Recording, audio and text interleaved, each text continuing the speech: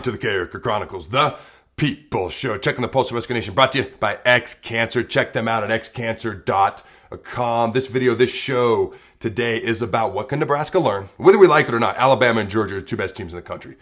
I'm not crazy about it, but the facts don't care about your feelings. What can Nebraska learn from Alabama and Georgia, who just played for the national championship? I got three quick things. First off, I want to give a shout out to Georgia quarterback Stetson Bennett.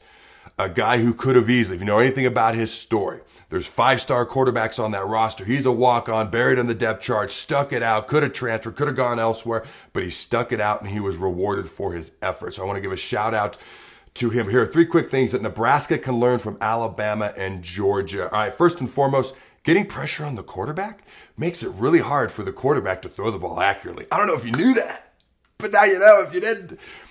If you watch the SEC championship game, Kirby Smart's smarter than I am. The Georgia coach, he's a defensive-minded guy, but I hated their defensive game plan. They didn't blitz, they didn't bring pressure, and Bryce Young sliced and diced them all day long. He essentially won the Heisman Trophy, not just that night, what he did all year, but man, he put the seal on it.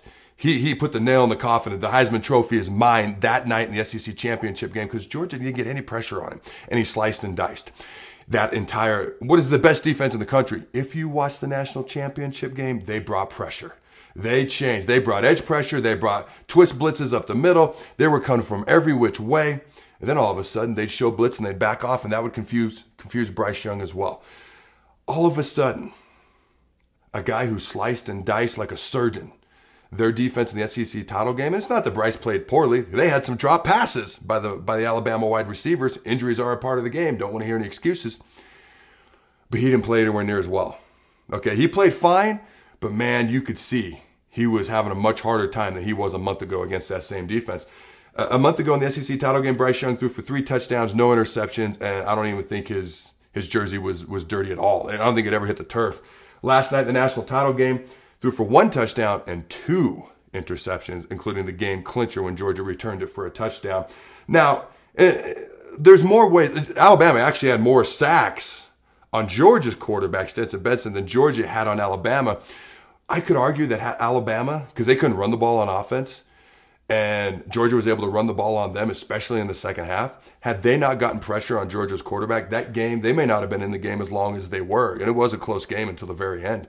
But had they not been able to get pressure on Georgia's quarterback, like Georgia was able to get pressure on their quarterback, Bryce Young, not just with sacks, but with knockdowns, pressures in his face, they may not have been as close as they were, even though Georgia ultimately did win anyways. Number 2, trenches still wins championships. Offense puts butts in the seats. Defense wins games, but the trenches still wins championships. Now, I'm not going to tell you that Georgia's offensive line dominated Alabama's defensive line because Alabama was able to get edge pressure on their quarterback, but Georgia could run the ball. And they ran the ball very well, especially in the second half. Okay, they actually outscored Alabama. Georgia did in the second half 27-9. Okay, they couldn't run the ball hardly at all a month ago when they played in Atlanta for the SEC title. Okay, Georgia had 140 rushing yards. A lot of those came in the fourth quarter. All right, and they averaged just under 5 yards per carry. Bama, on the other hand, had 30 total rushing yards. So not only are they pressuring your quarterback, talking from Bama's perspective, but now your quarterback has to throw because you can't run the ball very well. That makes a hard life for Bama's quarterback. I'm not shedding any tears for him. I'm just telling you why I think Georgia won this game and what we can learn.